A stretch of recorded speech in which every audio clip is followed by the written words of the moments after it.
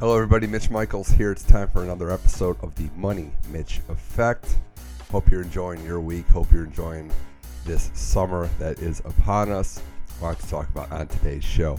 I want to give a quick shout out to the Washington Capitals, the Stanley Cup champions, the first time in over 2 decades that the DC sports scene has a champion. Alex Ovechkin, first cup, Conn Smythe MVP, and they are on the greatest bender probably of championship sports history in this country.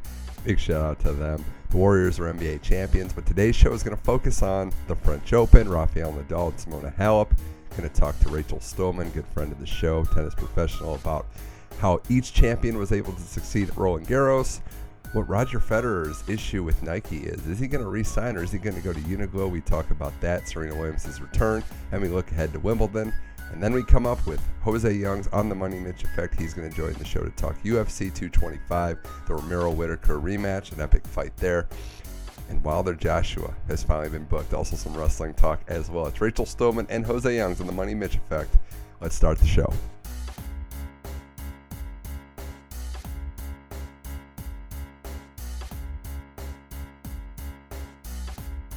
All right, now on the Money Mitch Effect, we're going to talk tennis. The French Open is in the books. Special guest on the program, friend of the show, tennis professional, and now budding media sensation as well. Rachel Stoneman, welcome back to the Money Mitch Effect. Hi, thanks for having me. Happy to be back on. There's always this time of year. I like to talk tennis with you at any time of year, but especially when the majors are in the books. And the French Open was a tale of 2 different draws. The men's game is what we thought it would be, another Nadal trophy, but the women's game had a lot of wide open play, some great matches, and Simona Halep getting her first Grand Slam, finally getting her first Grand Slam. But I'll start with this, Rachel. It's clay court season. It's very unique. The style is different than hard courts and grass courts. And as someone that played the game and played on different surfaces and follows it, what do you think? What's your takeaway from the clay court season? Are you a fan of it more so than others? Is it unique in its own right? How do you evaluate what you see, especially at the highest level at Roland Garros? Right. Well, I always personally loved clay. It's just something different. It's a different look from like the year-round hard court. It's fun. It's very physical. It's a taxing tournament. It's hard. Like, it's a lot harder than any other surface there is. So I always think it's pretty fun. I think it's the most kind of physical way that a player can play a match on court. I think that this year's French Open was pretty exciting, as, you know, we saw Simone win her first Grand Slam, finally kind of broke through. And then on the guys' side, we had a couple like young guys really stand out. So I think it was like a really, fun, kind of a good tournament overall. I'm glad you said the word physical, because I think it's also the surface that can be swayed depending on what the elements are like. What we saw this year and what we've seen in years past in the second week was a lot of rain come down. And you know, someone that's been out there, that when the rain comes down, the ball gets heavier, it becomes a wetter surface. And I think having a guy like Nadal who can just do it all, I don't think he faces the adversity. But on the women's side, I saw some changes in strategies. I think that's something that you can definitely speak to, that when it starts to rain, even if it's not raining that day, if it's a build-up from the rain, it can really affect the play one way or the other.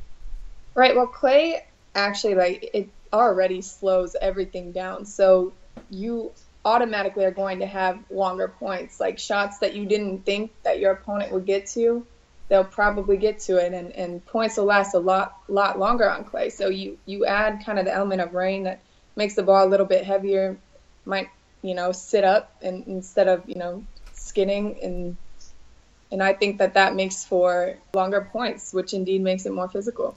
It's very fascinating to see, and as I said, I mean, there's really nothing that slows down Rafael Nadal. 11 majors now at the French Open alone, which it's insane to think about in a lot of ways, that we've got basically 3 stages of Nadal here, 3 different dominant runs alone at the French Open. His record now is 86-2 at Roland Garros, which is just ridiculous to say. Only Margaret Court, who won 11 Australian Opens in the pre-Open era, has won that many majors that many times. I'm running out of superlatives to talk about. It's almost like you have to compare him against himself in previous runs, because there's no standard for what Nadal's doing. That's a really, really good point. I mean, 11 times is absolutely absurd that someone can, stay that fit for over a decade and be able to perform every year at that same exact tournament it's pretty amazing. And he does it there, and Federer does it at Wimbledon to almost as great as Nadal, I suppose, on clay. Yeah, I don't know if this is the best version of Rafa. It might be, which is a scary thing. He's been doing it so long at the French Open. But here's one thing I have noticed, Rachel, it's that the variety. He's still the specimen, the best of 5 sets. You mentioned that the points and the balls sit up longer.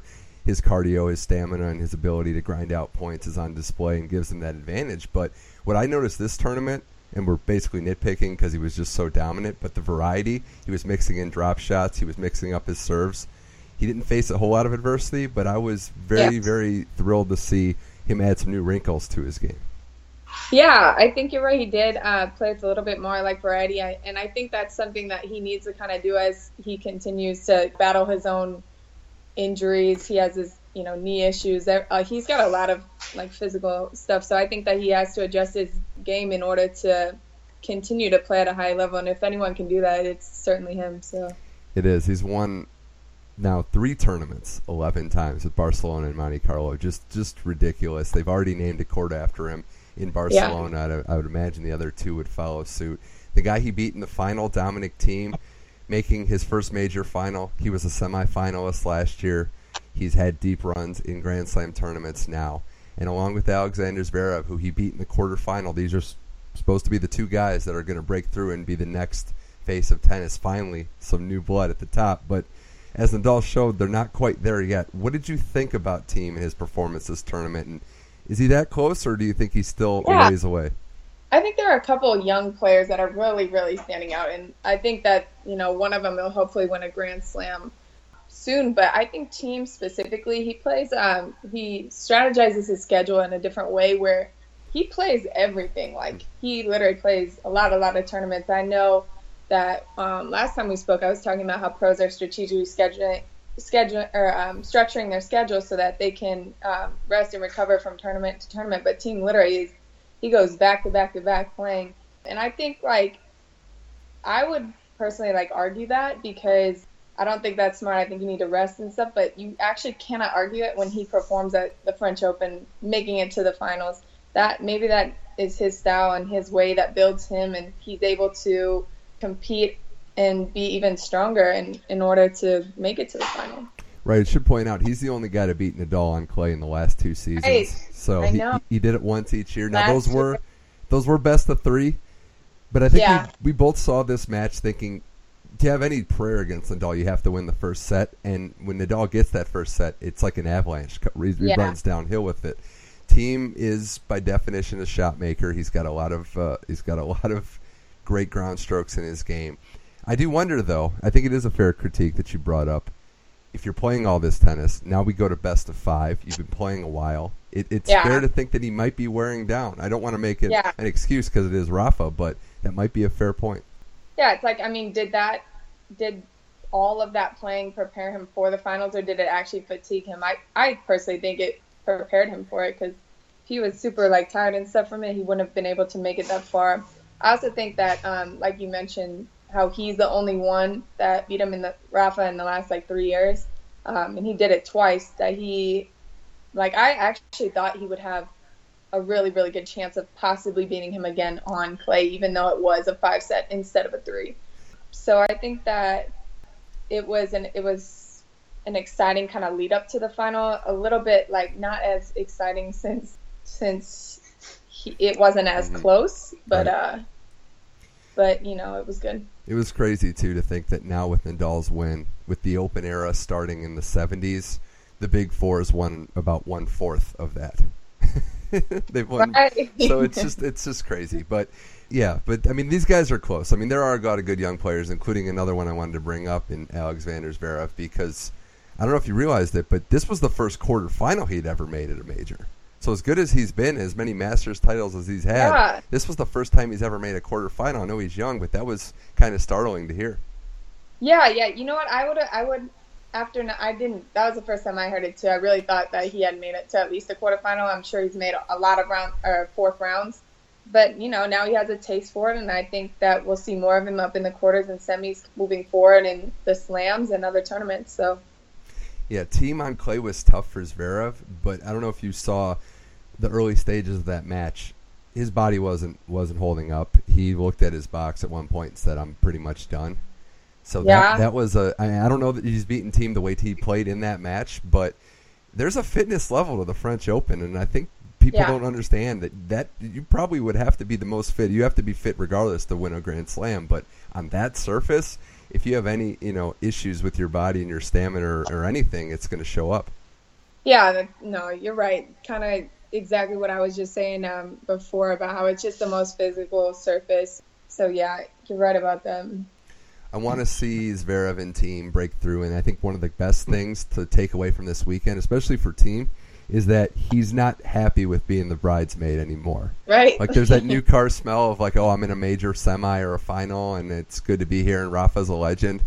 But the guys that break through, and I go back to when Djokovic won his first major, it's not you can't just be happy being there. You want to believe that you can beat those guys. I mean, but you look at all these players like Murray in, what was it, like 2012, he finally won his first Grand Slam. You look at like Wawrinka, and after being in all those finals, he finally won his. And then even Simone Halep, like she finally just won her first Grand Slam after being in many finals. So, I mean, I would say like for him, like I wouldn't be discouraged. Like it'll come. He just needs to stick to the process and stay patient. So. Right. That's a good basketball reference. They just need to trust the process.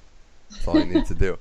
Rachel Stoneman, Money Mitch Effect. I do have to ask you about Novak Djokovic because he made the quarterfinal, had been playing some good tennis, but then he loses to the Italian Cecchinato, who nobody had heard of.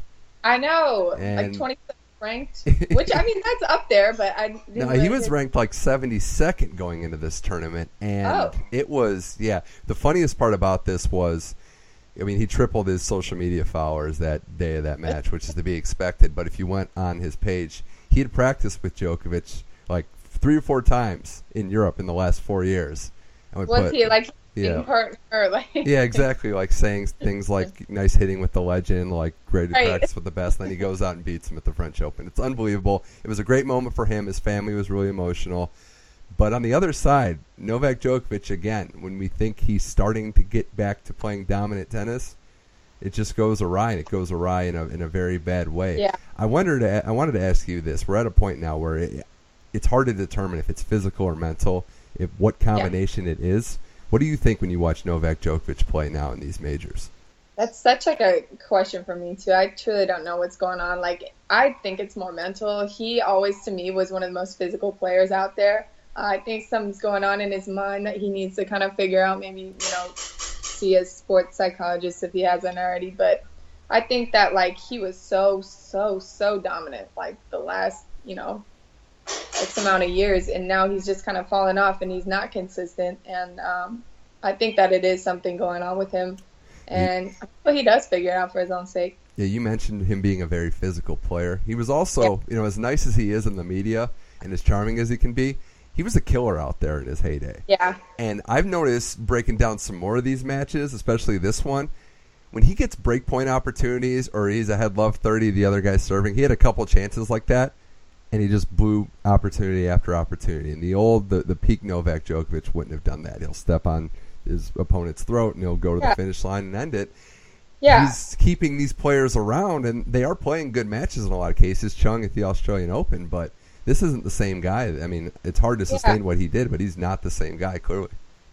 Yeah, like he was always known for executing like everything. Like if he's supposed to win a match, like on paper, he's gonna win the match. Like he's not known to lose to like a no name. Not calling how you say his name? Cecchinato. Yeah, it's we all learned it for the first time last week. Yeah. Not calling him like a no name, but like he's known for winning the matches he's supposed to. So I think that now, I don't know what he's doing, but he needs to kind of figure it out in his mind. Yeah, I should point out, we mentioned this before we started recording, both Nadal and Djokovic have been non-committal about Wimbledon, so that's not what you want to hear. Nadal not playing would shock me, but you can't rule anything out with Djokovic now. Yeah, and what I was saying before is, like, if you're going to sit out a tournament, like, don't sit out one of the slams, just in my opinion, because, there are only 4 a year. There are so many other tournaments to choose from. I would just try and suck it up and play because they're the biggest tournaments, and most anticipated.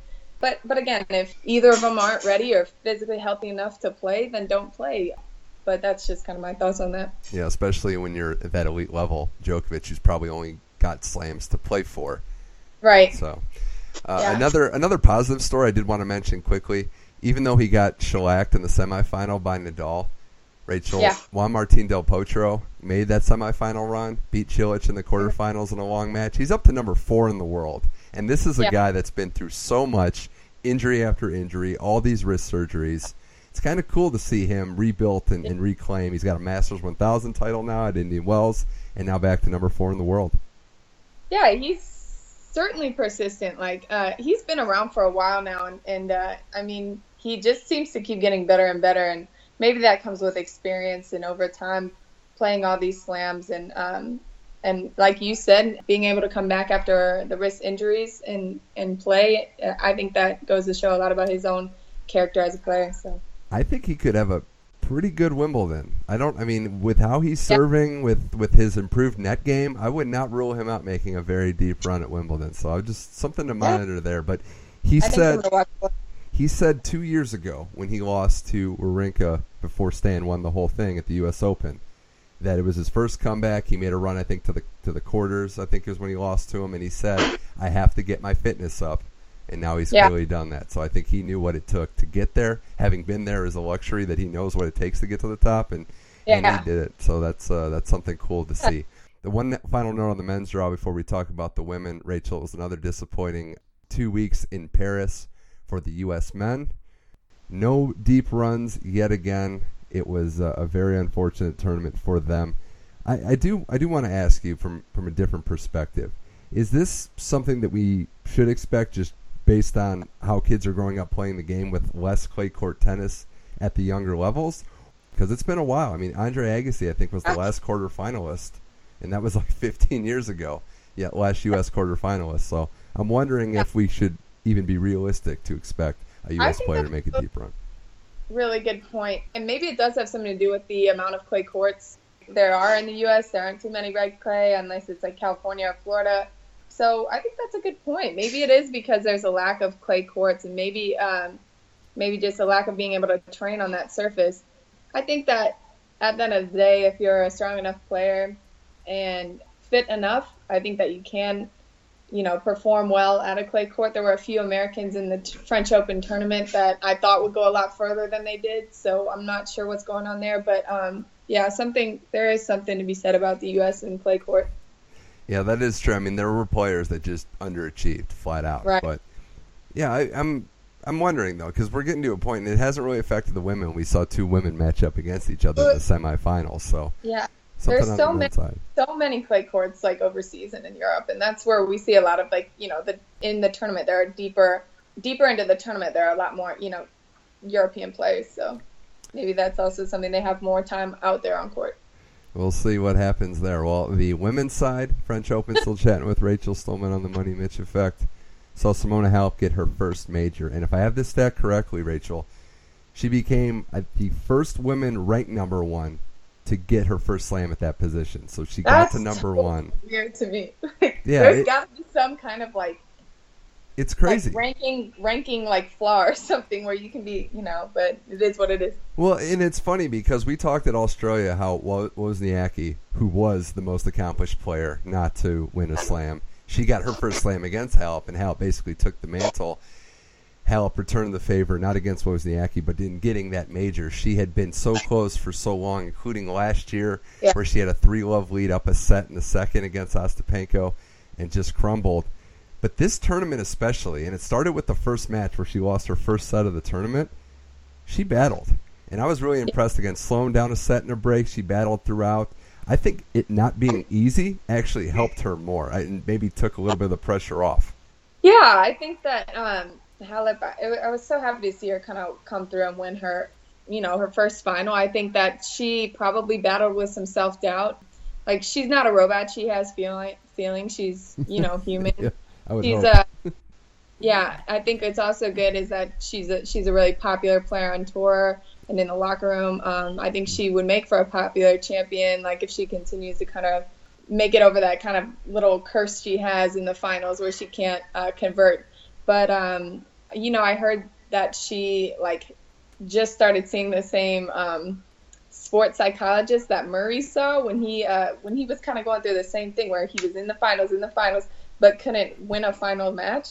And I think she saw that same sports psychologist. So that, goes to show something for the mental side of the sport. She's certainly a strong enough player to win these finals matches. So I think it's just that little upper edge that she was missing, and she finally kind of came through with. So. Well, I have to ask now because it's another sports psychologist reference, but it does make sense that this is a sport where you might need the most help in the mental capacity with the professional because it's individual, and not only is it individual, but you have no coaches out there in the moment helping you. It's just yourself and your thoughts.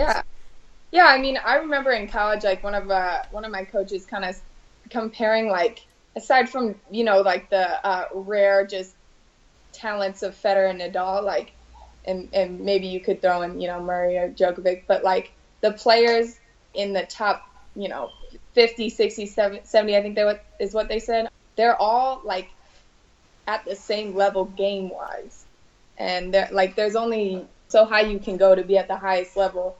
But what separates the very best from the average or the 20s through 70s is that upper edge and the mental side of the sport. You always hear the term tennis is X% mental, and it really is so I think that's what kind of separates it, and so that's my thoughts on that. Well, no, it is a good point, and it's a good segue to talking about who Halep beat in the finals, Sloane Stephens. It was great to see her back in a major final. She lost in the first round at Australia, and a lot of people had their doubts, especially an early exit at Indian Wells, if this was just a one-hit wonder. She wins Miami. Yeah. She makes a deep run here to the final of the French Open, and she's somebody that I had heard is also kind of mental in that regard, that where if everything's not lined up for her, it's not likely that she's going to go on a deep run, but when she's feeling it, she believes, and she has proven, beat just about anyone. So she's somebody else that when she's on, it's like she gets into these heat check moments where she's just crushed. McKees had no chance in that semifinal. Yeah, I think that Sloane, she has the ability to be consistently at the top at every slam tournament, but there's always a thought in my mind she might lose first round. I just don't know, and I don't know kind of what about that kind of means, but I think that if she kind of gets it all together, she'll be able to consistently perform at a Grand Slam. Yeah, she's going to move up to top 5 after this run of the French Open final, which is remarkable. Considering where she was at last year. In the summer, she was in the top 800, I think, at the time, somewhere around there. Muguruza was the other semifinalist, and my favorite.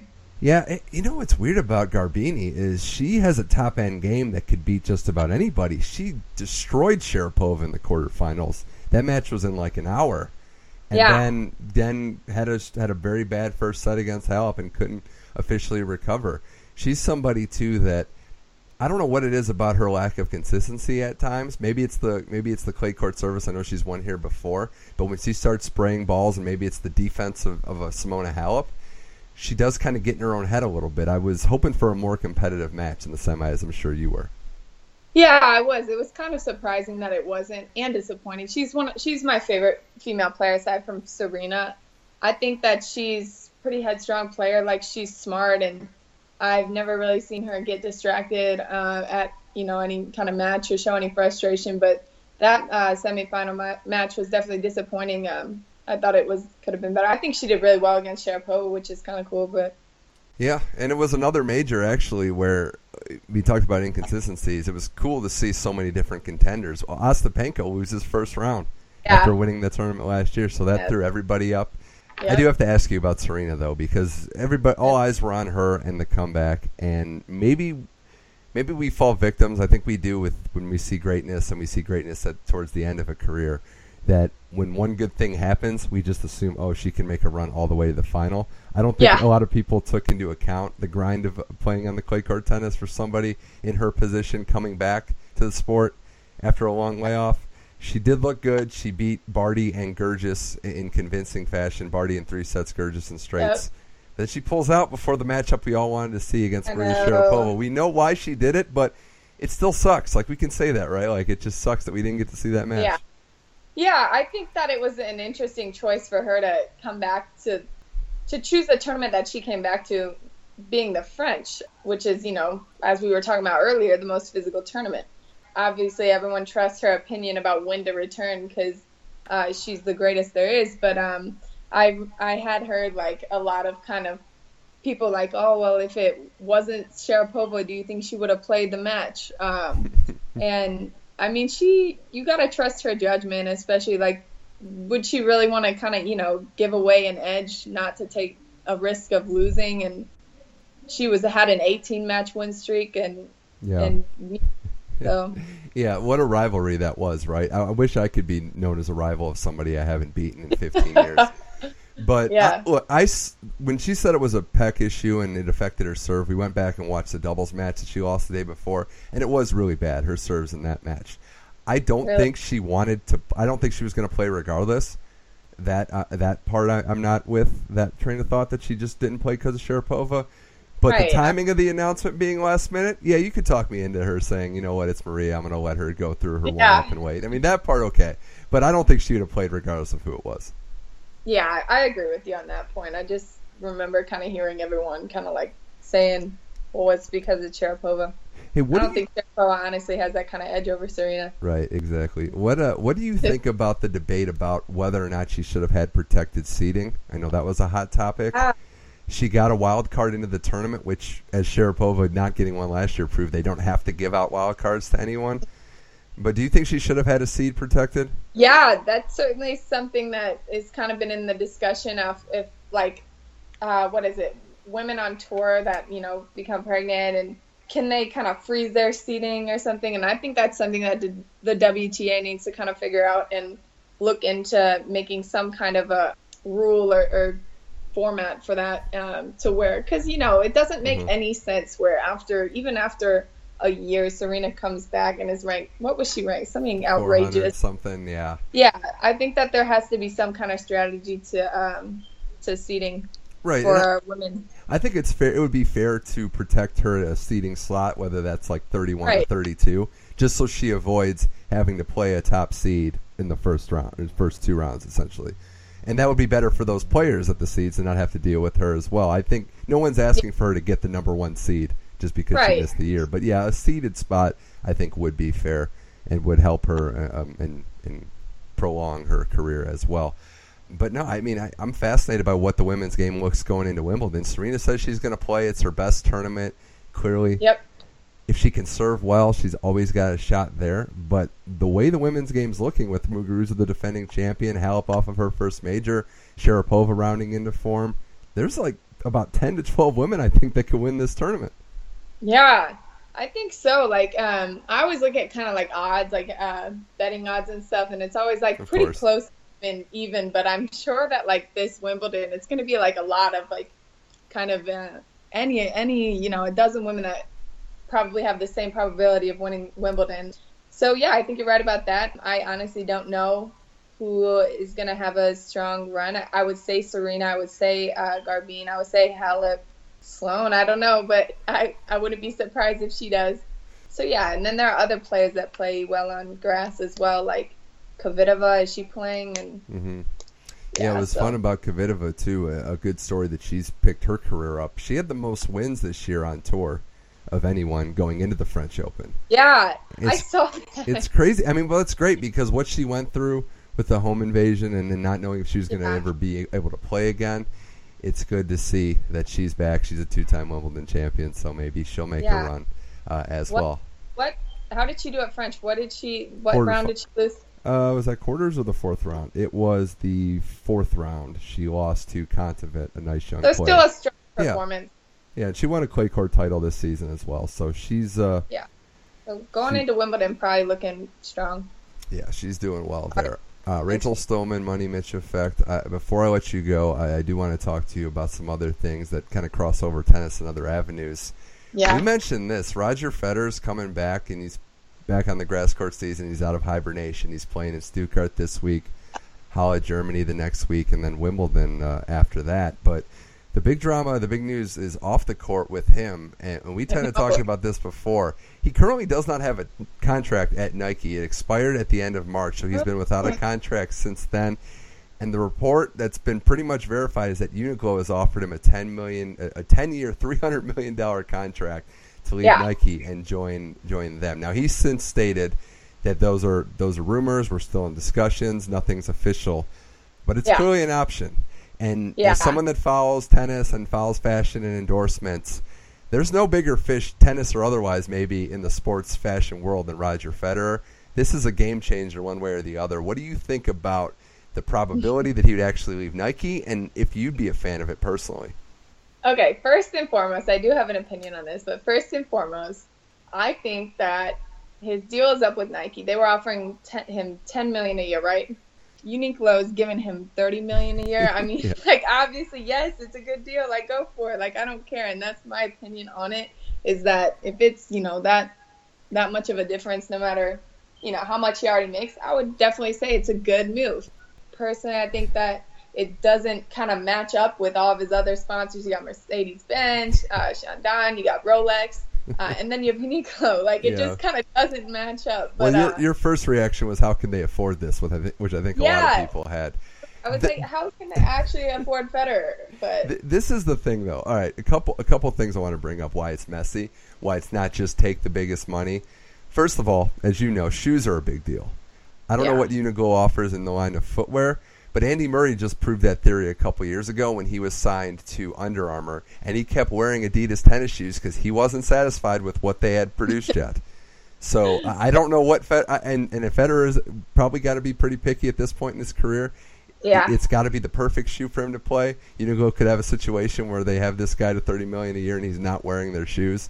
That could be messy. But also the fact that Nike, which has a great relationship with Federer throughout the years. He's got a building named after him on their campus. They own the RF logo. So that's a huge thing as well. Yeah. I think that since even though they do own it, like, he can make his own another one with Uniqlo. So it'll still be successful. He's Roger Federer. He's, one of the greatest athletes there ever was. So I don't know if it's like the best brand or apparel for him. I was kind of thinking about how, like, do you remember seeing that, like, LeBron did, like, Kia commercials? Like, that's just like, ridiculous. You can't even, like, you can't expect me to believe that LeBron's out driving a Kia. Like, Shaq in a Buick, it's... Yeah, so it's kind of like that. Like, he's going to walk the walk with this and just do the job. I think also it's a smart deal and this might be another way that we can talk about Uniqlo being able to afford him, is that Fed probably doesn't have many years, left. I would say, obviously I don't want to say it, but probably 5 or so. Mm-hmm. And so it's not like they're locked in a deal with him for like a dozen years.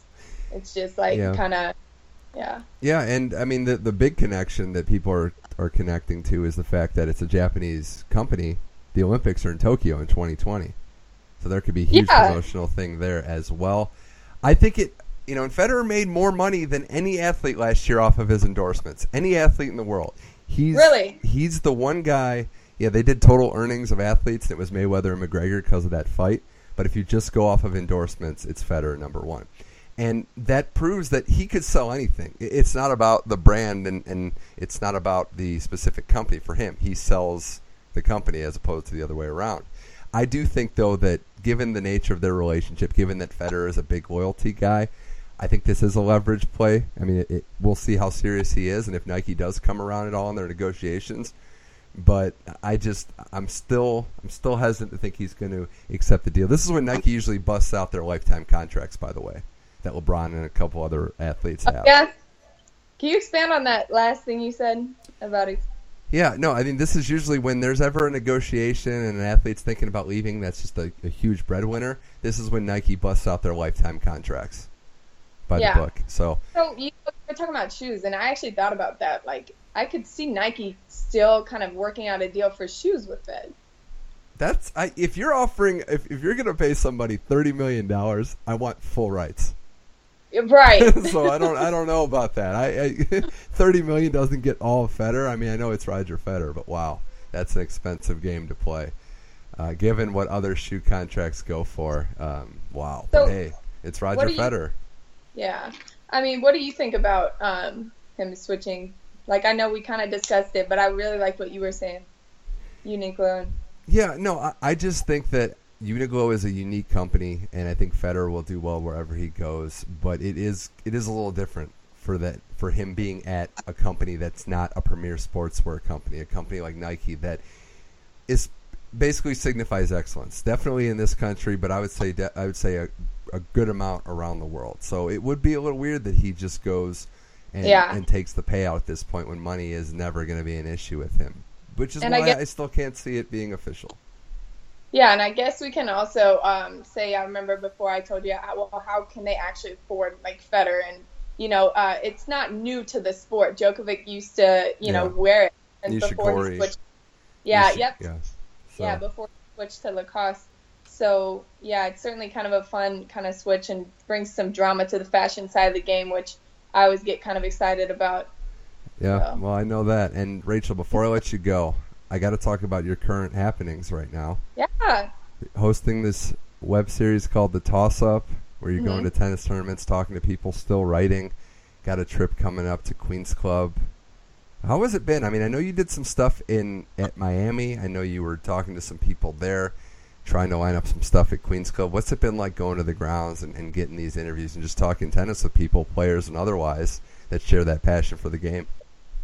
Yeah, so it's been really, really cool so far. Like going to these tournaments and being able to kind of interview entertainers that love the sport, professionals, professional coaches, just all these people. It's been really cool to kind of hear their side of the sport and also offer kind of something different to tennis fans out there.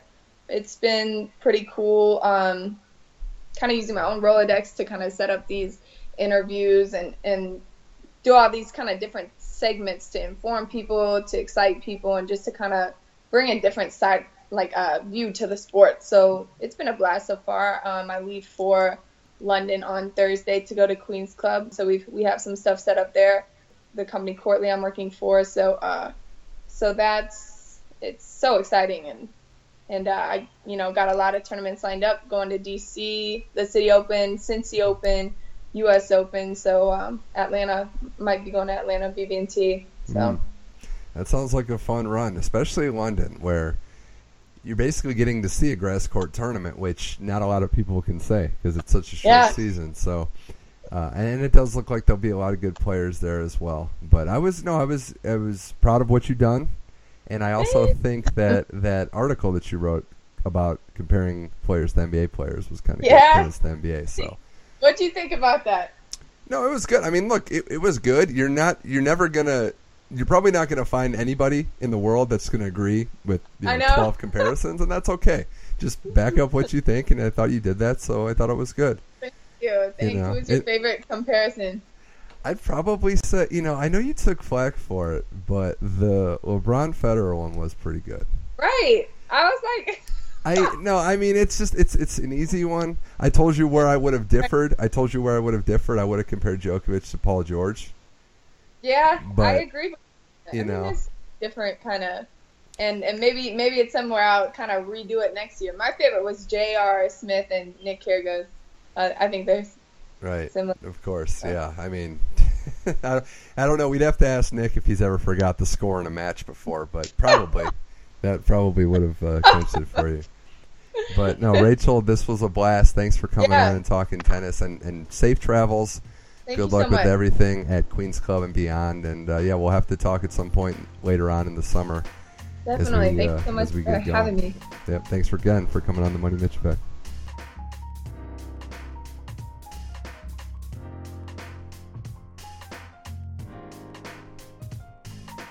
All right, huge thanks to Rachel Stillman. As always, make sure you check out her website, her columns, and her show that she hosts, The Toss-Up. She'll be back to talk on some tennis as well, especially now that I know I got a correspondent going to all these tournaments. Going to have to get her on the show more often, but huge thanks again to her. Always a blast talking tennis. Now it's time to switch sports, go to the Octagon, the boxing ring, and the wrestling ring a little bit to talk to Jose Youngs. He was at UFC 225 in Chicago. Got to talk about Romero Whittaker, the Romero weight cutting incident, and that fight itself. The card was stacked. We break down all of the fights there. We also talk about boxing. Bud Crawford, great performance against Joe Horn. Wilder and Joshua appears to be headed in the right direction. A lot to talk about with Jose Youngs on the Money Mitch Effect. He's a writer at Fansided. Happy to have him on the show. Here he is now.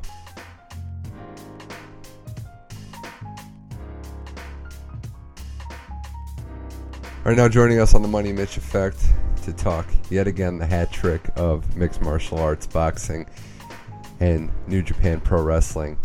It's MMA writer Jose Youngs. Jose, thanks for joining the show.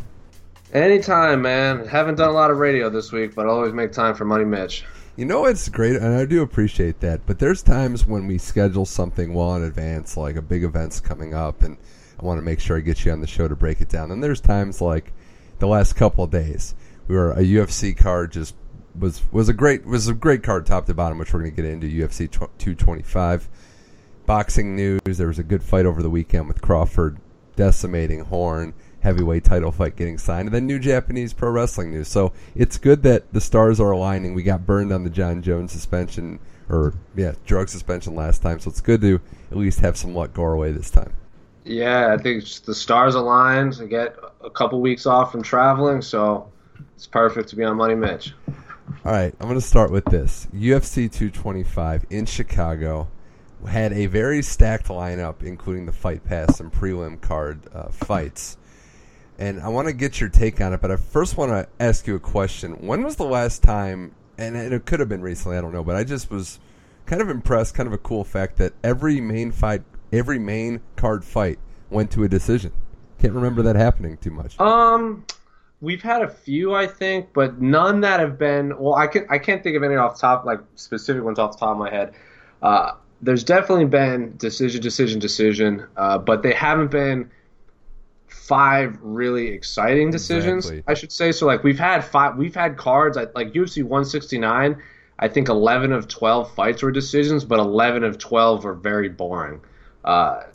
So yes, like on paper you look at it, yeah, it was all decisions, but I can tell you when I was there, it certainly didn't feel like 5 decisions because that card flew by with how there was no times where I was sitting there just waiting to get through a fight. Like every single one was just so good.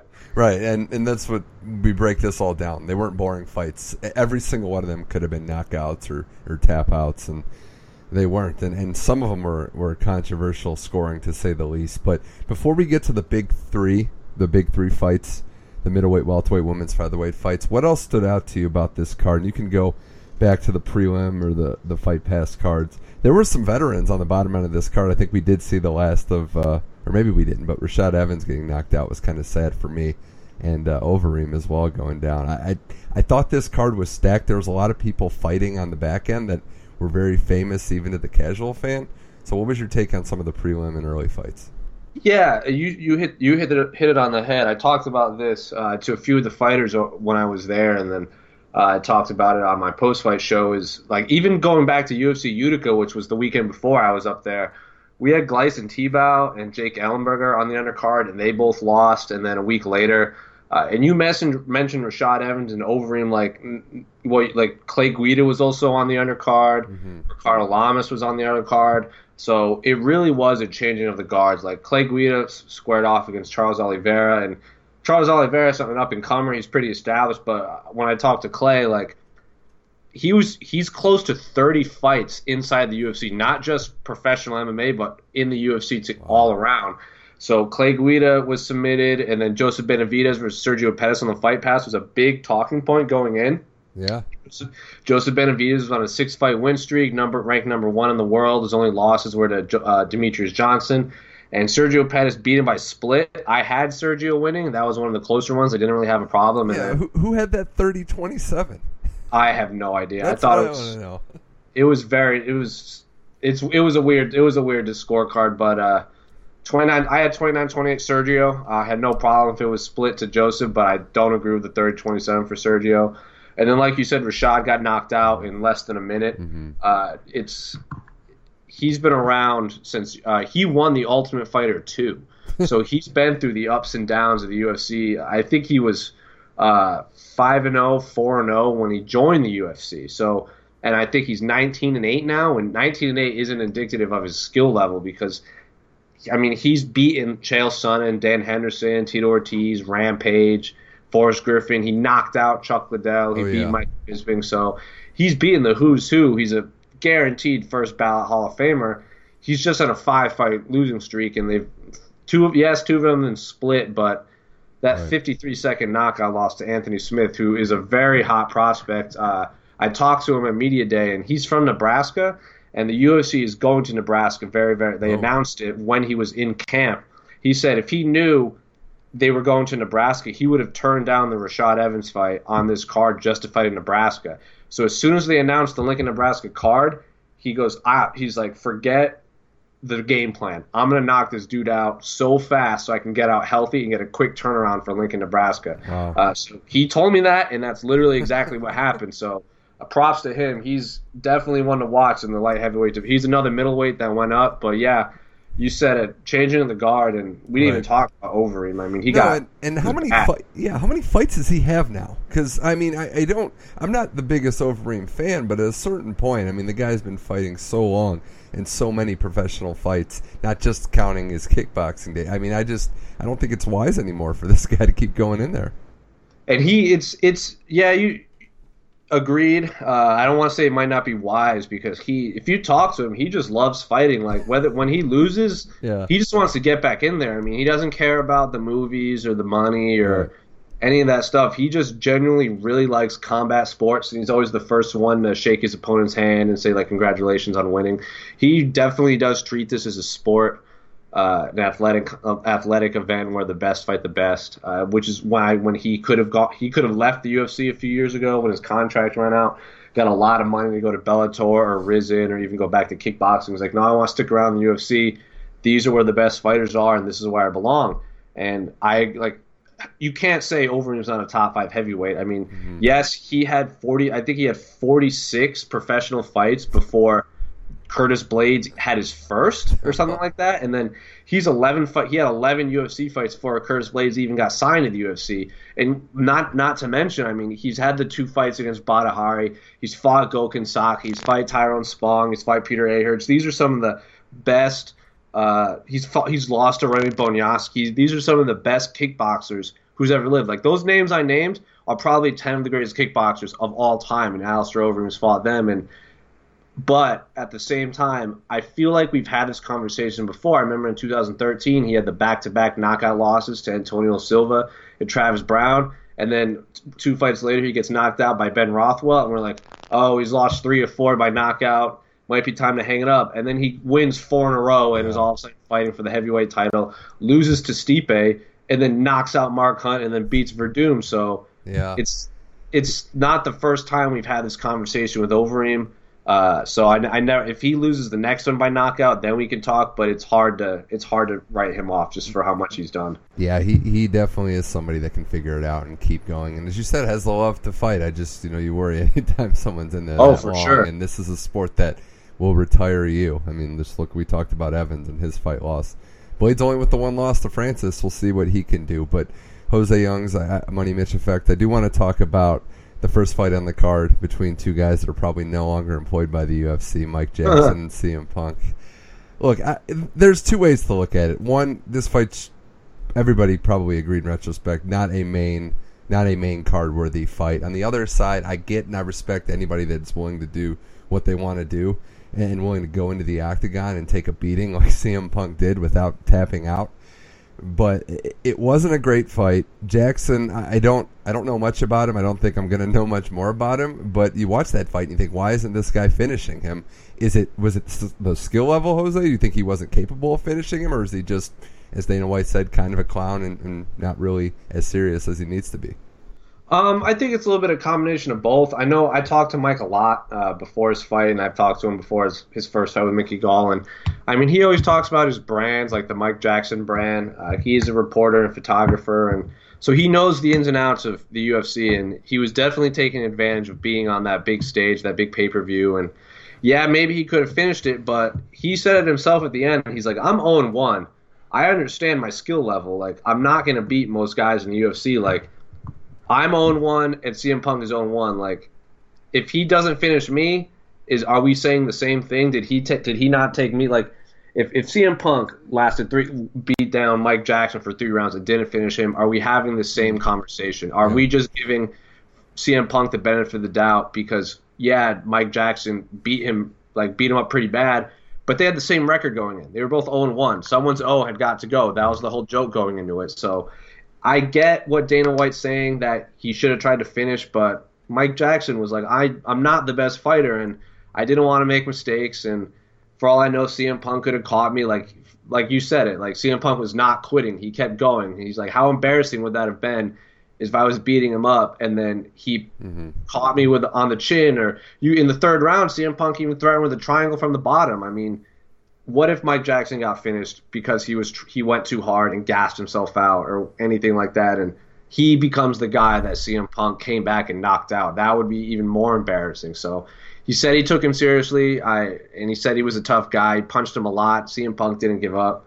So I'll have to take Jackson's side, but I see where Dana's coming from. And that's it, right? Like, we're not going to see either of these guys in the octagon again? Dana said CM Punk should probably retire.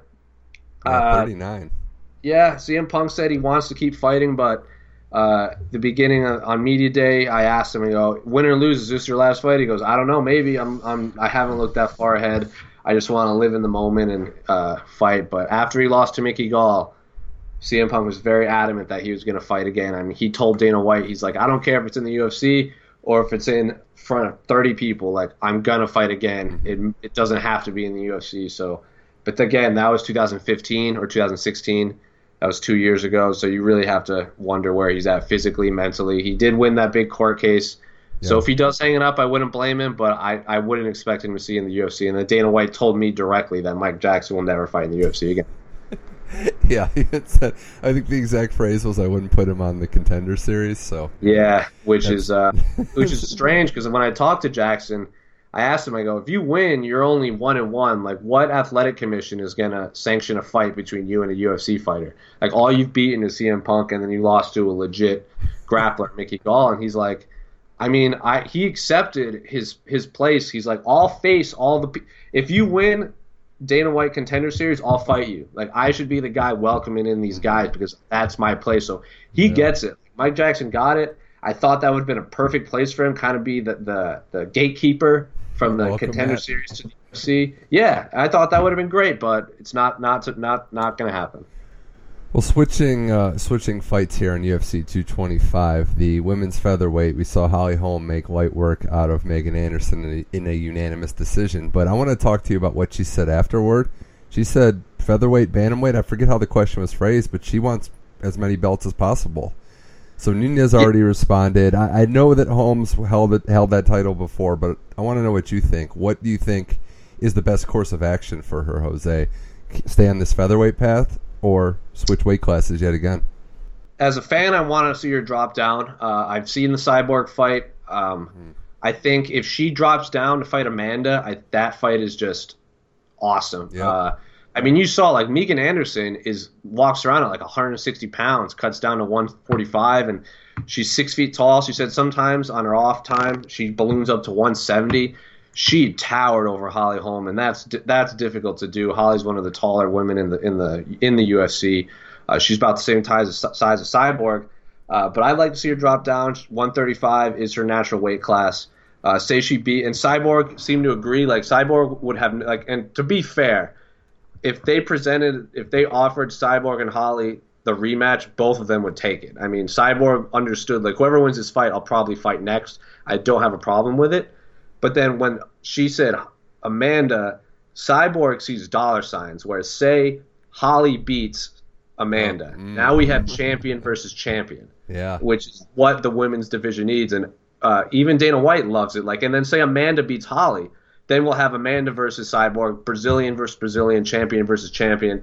That would be awesome. That's the fight that, I mean, I think all roads are leading to that. And I was going to ask you why we haven't been talking about that maybe a little more loudly. But if it's Nunes Cyborg, that's the only fighter right now that I think could potentially be game to stop Cyborg's run. And I would love to see that fight. Yeah, and honestly, I think Holly did great against Cyborg. She lasted all 5 rounds. Everyone, like, she didn't get knocked out. She didn't succumb to punches. She definitely didn't look out of place. She definitely showed better grappling against Megan than she did against Cyborg. She said she worked strictly on her grappling to try and negate the strength advantage at 145, and I think it really showed where she got full mount on 145 on 170-pound women. So I would love to see Holly versus Amanda, and then the winner of that fight, Chris Cyborg. I think Chris deserves it. Chris deserves the big spotlight.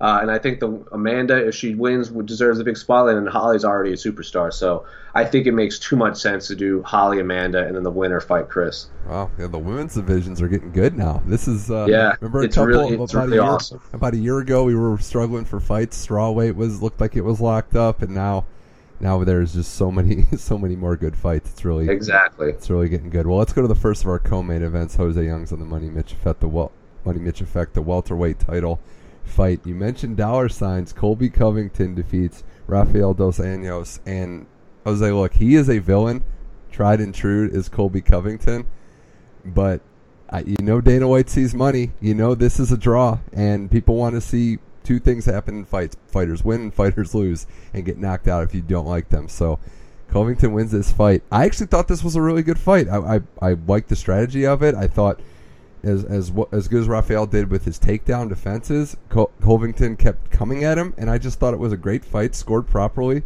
and I'm excited to see the Woodley matchup next. I think the welterweight division is one that I'm excited for as well. But what did you think on this fight in this regard? Yeah, I thought the fight was great.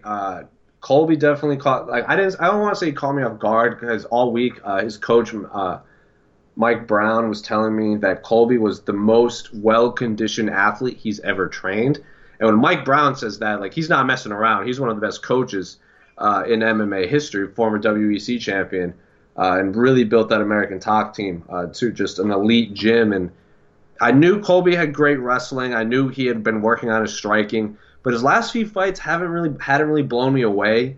And RDA has just looked like a killer at 170. I mean, he put the beat down on Robbie Lawler. He beat Magny. I mean, he's beating legitimate contenders pretty handily. He is a black belt in Muay Thai and Jiu-Jitsu. Works with Jason Perillo, who's one of the best boxing coaches in MMA. He's Chris Cyborg and Michael Bisping's coach and BJ Penn's old coach. So he knows how to train people to throw hands. So I thought this was the easiest pick. I really did. I thought RDA was going to walk through Colby Covington, either submit him or just unload with kicks to the body. And Colby Covington, he caught me off guard with how excellent his gas tank was, how excellent his game plan was, where, RDA threw those kicks, but he didn't have room to wind him up because Covington was working so hard for the grappling and the takedowns that he didn't give RDA any room to really throw any strikes, and RDA had his back to the fence pretty much the whole time, because if he didn't, he would have been taken down. So props to Colby. He talked a big game, and he backed it up. So, and now Tyron Woodley has his first big money fight in his hand, and probably the first time since he's won the belt that Tyron Woodley will be cheered. Yeah, that's a very good point to bring up. The guy embraces his villain role. What did you think when you saw the water bottle that said "Nerd Tears"?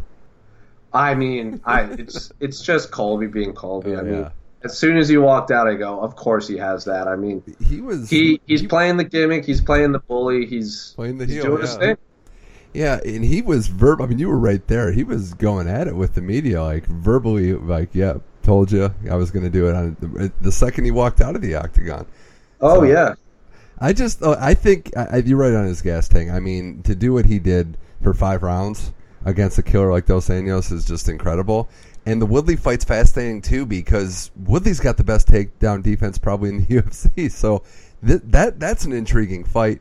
There's going to be a lot of drama and a lot of build up towards it. But man, I'm excited now. That welterweight division has a showdown there with Covington with the interim belt. Woodley's going to come back. I'm excited there. It seems like that we don't need as many super fights now as we would have said maybe about a month ago. Yeah. Last fight on the card was the middleweight fight, and a lot to say about this one. Robert Whittaker wins the rematch, wins the second straight time over Yoel Romero. It started with the drama in the weigh, and Romero missed weight, so this was not a title fight because he missed it by 0.2 pounds.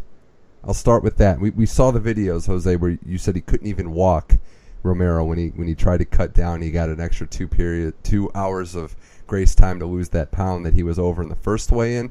And I don't know nearly enough about how all this works, but the reports coming out that his camp said they weren't given the full 2 hours, that the commission said, no, you got to weigh in right now, and that's not UFC jurisdiction, that's a state in Illinois. A lot of elements there, but try to clear up what you can. Was he given a fair shake, Romero, in trying to lose that extra pound, or did the commission just step in and overrule? I don't know what happened backstage. I was out in the front row during the early weigh-ins. I know for a fact Romero pretty much weighed in. He waited to the last 5 minutes to weigh in. Whether during that last hour he was told to stop cutting weight I have no idea. I know Dana White said that's what happened. I know obviously Romero said that's what happened. His team's actually going to take that to court and sue the athletic commission. I know Romero couldn't walk. I saw him with my own eyes basically being carried out. The bathroom next to it, I believe I heard there was a lot of throw up in the toilet because he was trying to purge himself. He did the whole exhale all the air out of his body and hold his breath when he got on the scale. But he was 0.2 over. That was a wrap. And I can tell you though he weighed in near the last seconds. But whether he was told to stop cutting weight prematurely or not, I did not see with my own eyes. I just know from hearsay. Well, the fight itself was phenomenal. I mean, maybe my favorite fight of the year. And I know the scoring is a little interesting. It was a split decision win from Whitaker, 48-47 on 2 cards. Romero gets one 47-48. I do have to say, though, and I probably would have scored it a draw. Was that 5th round not 10-8 Romero? I had it a draw. I had that last round 10-8. That's like a 10-8 round to me. I mean, I don't know the technicalities of it, but when I think of like a beatdown round, that's probably what I think of. Yeah, I agree with you. To me, that's the fight of the year so far. I thought that was an absolute such a violent fight where Robert Whitaker was doing – it went exactly how you'd expect. Robert Whitaker sticking to the outside, slapping into that signature jab, that 1-2 combination, followed by the head kick that he finished Jacare with. It was just – everything was going Robert Whitaker. I mean, he was just teeing him up the first round. And then Yoel Romero he can hit you 3 times and just put you on clear street. So it went exactly as I expected, but I did have it a draw 47-47. And also I just the respect you got to give both these guys, and this is what we talk about, to have another gear of not just being a competitive fighter, to be a competitive fighter at this level, and to what you have to put yourself through. I mean, there were a couple of times when Whitaker went dead leg and didn't get knocked out. That guy's tougher than nails. I mean, Jesus. Yeah, I have no idea how he survived. I mean, that's the punch that Rockhold got dropped.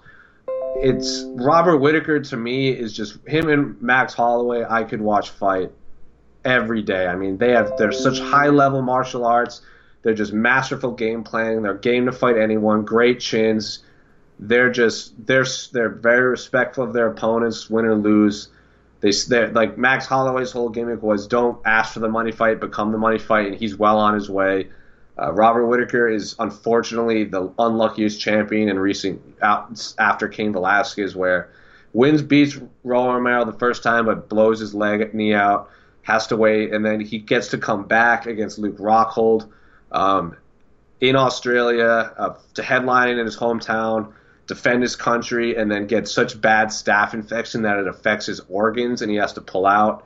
And then he has to rematch Yoel Romero after Yoel Romero missed weight against Rockhold. It's not even belt for belt.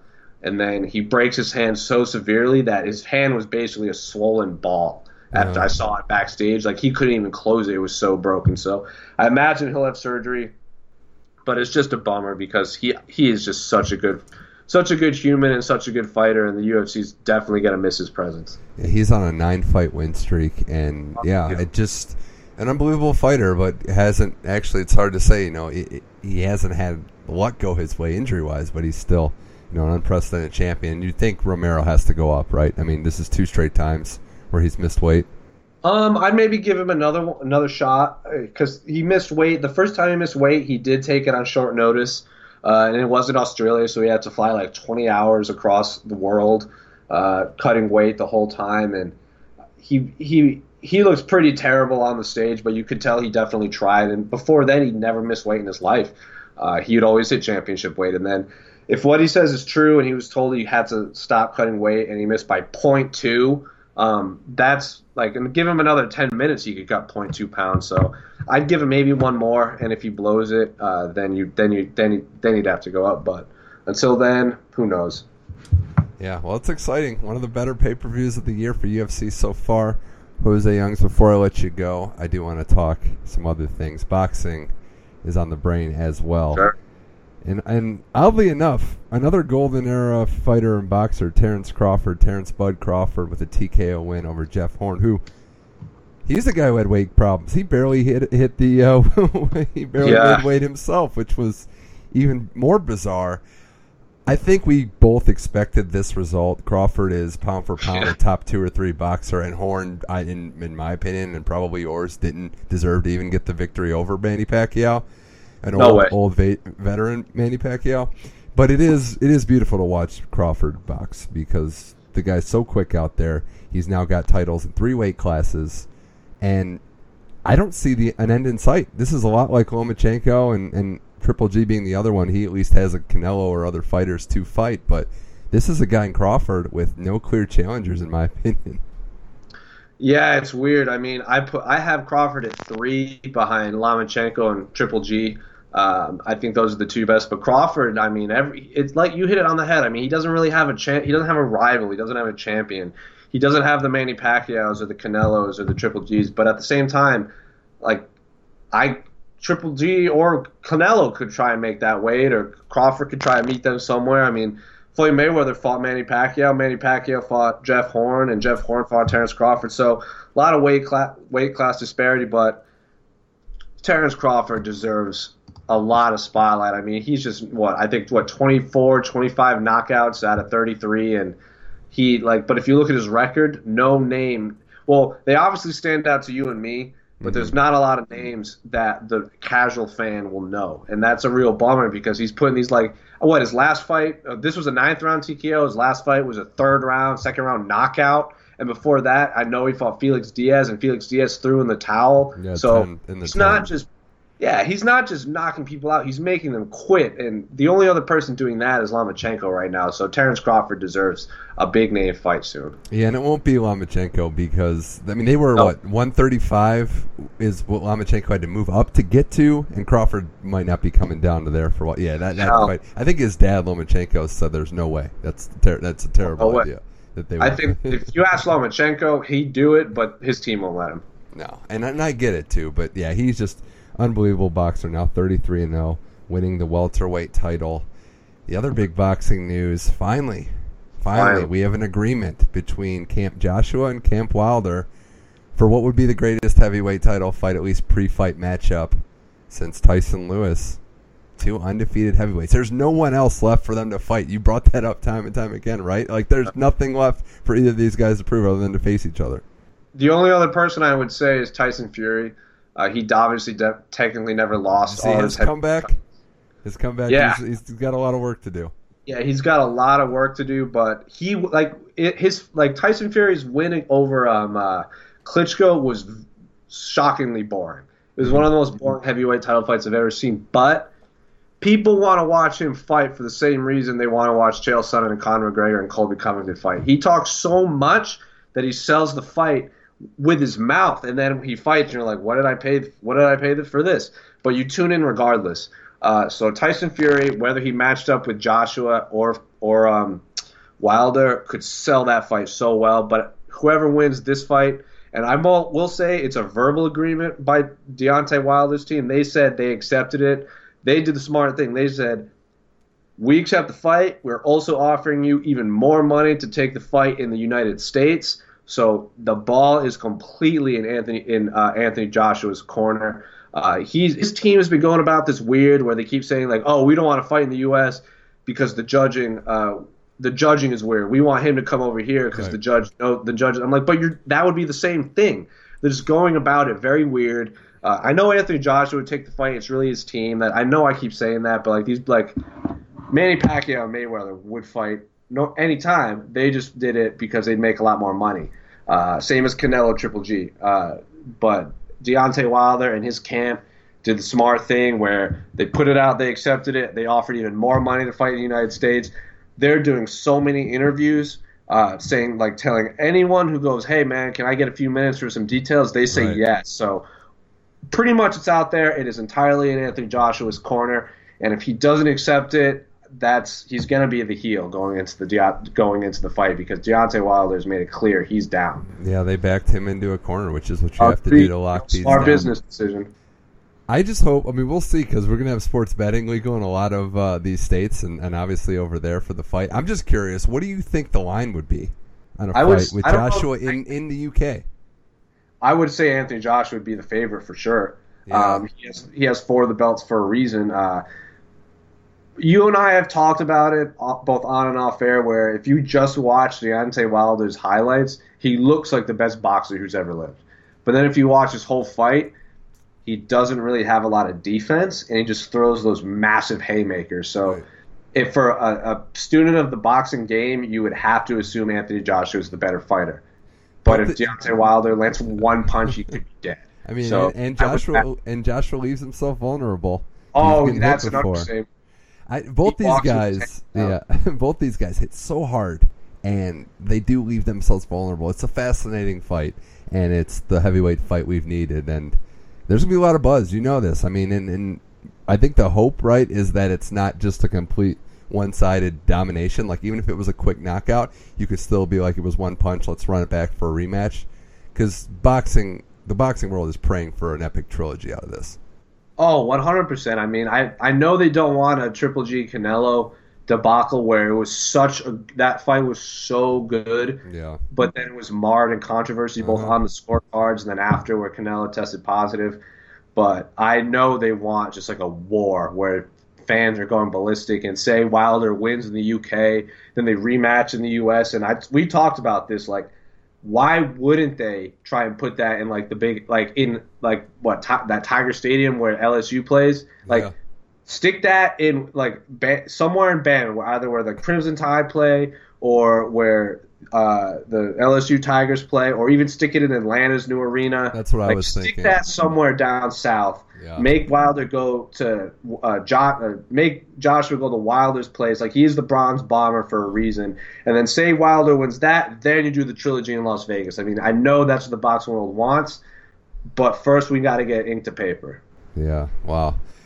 A lot of great possibilities. So, if you haven't noticed, I'm really hyped for this fight. We both are, man. I've been hyped for it for over a year now, and it looks like we're finally going to get it. All right. Well, lastly, before I let you go, New Japan Pro Wrestling has a near and dear place in your heart. Chris Jericho's back, and he's a champion. He defeated Naito for his Intercontinental belt, the equivalent of the Intercontinental title over in New Japan. And if I have this right, that's the first belt he's ever won in that promotion? Chris Jericho? Yeah, he just debuted very recently. So, yeah. Wow, he's 47, 48 years old. Naito was your guy. He was in, the main event last year at the Tokyo Dome? Yeah. Jericho beats him. I'm okay, and I'll say I watched this match. It was a great match. It was way better than Jericho and Omega, in my opinion.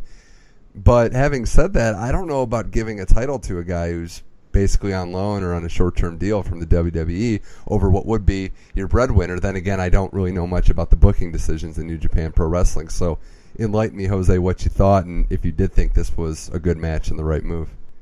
I was surprised that they pulled the trigger so quickly. I'm not surprised Naito lost, because they don't want Jericho to be 0-2 against 2 of the 3 biggest stars, if that makes sense. Because he goes 0-2, he does lose credibility as a contender. And Jericho and Naito, I'm sure, will run it back. Naito is one of those champions or wrestlers that doesn't need the belt to be a big deal. Tetsuya Naito is arguably the most popular wrestler in Japan. Kenny Omega and Okada might be more popular around the world, but Naito is the guy over there in Japan. I keep hearing he has hurt knees, so if he does have a banged up knee, maybe that's where they're going, like, give him some time off, put him in those multi-man matches where he's one, like, The Rock, like, all he has to do is lift his eyebrow and do the come get it, and the fans go nuts. Like, all Naito has to do is just play to the crowd and fans will love it. He doesn't have to wrestle. So if that's the case, maybe they want him healthy for the G1. That's in a few weeks, and that's their big tournament to decide who does headline the Tokyo Dome. So I would get it if they want him to heal up in time for that, because that's like 12 matches in a month. If you watch Naito, he doesn't take when it's a big match, he doesn't go slow. Like, he's going to go a hard 30 minutes. So maybe they want to heal him up. Maybe they want Jericho to go after Evil, which is one of Tetsuya Naito's stablemates in LIJ. They have Evil and Sonata are two of the up-and-coming wrestlers in New Japan, and they're both partners with Naito. Naito is the leader. And Evil and Sonata just lost the tag titles to the Young Bucks, and Evil seemed to hint that he was going to go after Jericho. So maybe they kind of want to build Evil as a next big single star by using Jericho's name, kind of like to get the shine, like the famous shine. So I wouldn't mind that, because Evil is a great wrestler and very weird gimmick, very popular. So if that's the direction, I wouldn't mind it. But every time I seem to question New Japan, they pull something out that shocks me, and I go, "Why did I ever question you? This is awesome." So I'm not going to question this one. I knew you were the perfect person to ask for this, but no, your reasoning makes sense.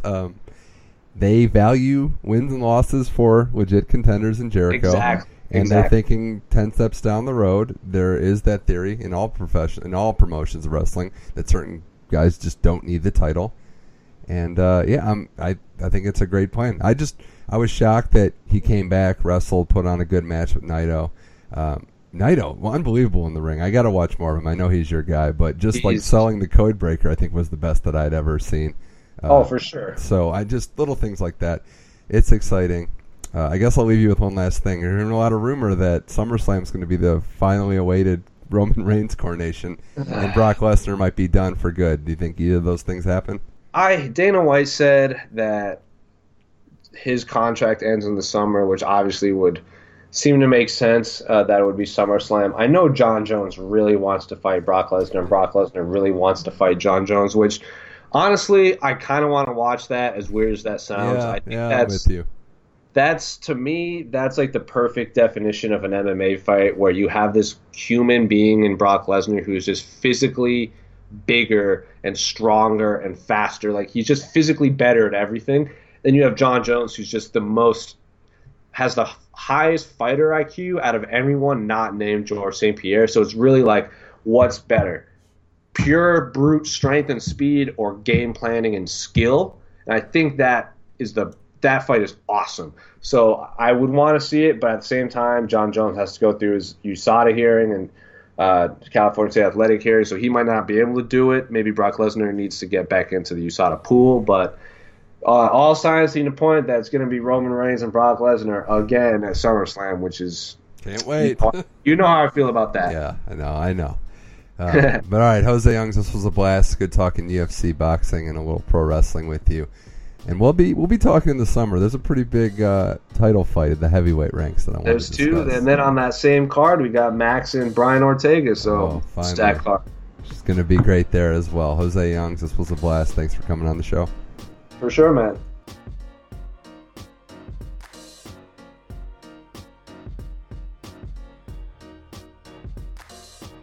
That's it for today's episode of the Money Mitch Effect. Big thanks to both guests, Rachel Stillman and Jose Youngs. We'll be talking more tennis, more combat sports, UFC in the future. But big thanks again to them. Later in the week, we're going to do another quick recap. Got to talk about the Capitals. The parade is today. They won the championship. Ovechkin played amazing. They clinched in Vegas, so they had been going on, and they're currently still going on, the greatest spender in pro sports championship history. What a celebration. All outside DC, but the best thing about it, and we'll get into it later in the week, is that they are celebrating with the fans. They are sharing that trophy with them, which you might not see in some other sports, some other teams especially. But big shout out, big props to them. Great to see Ovechkin hoist that cup for the first time. He had chills. He was literally shaking. It was an epic moment, certainly. This was the Money Mitch Effect. I'm Mitch Michaels. If you like the show, share it. Leave a rating, a review. It's on SoundCloud, iTunes, and Google Play. Check us out, the Money Mitch Effect Facebook page. Until next time, keep enjoying sports. Keep listening to the podcast.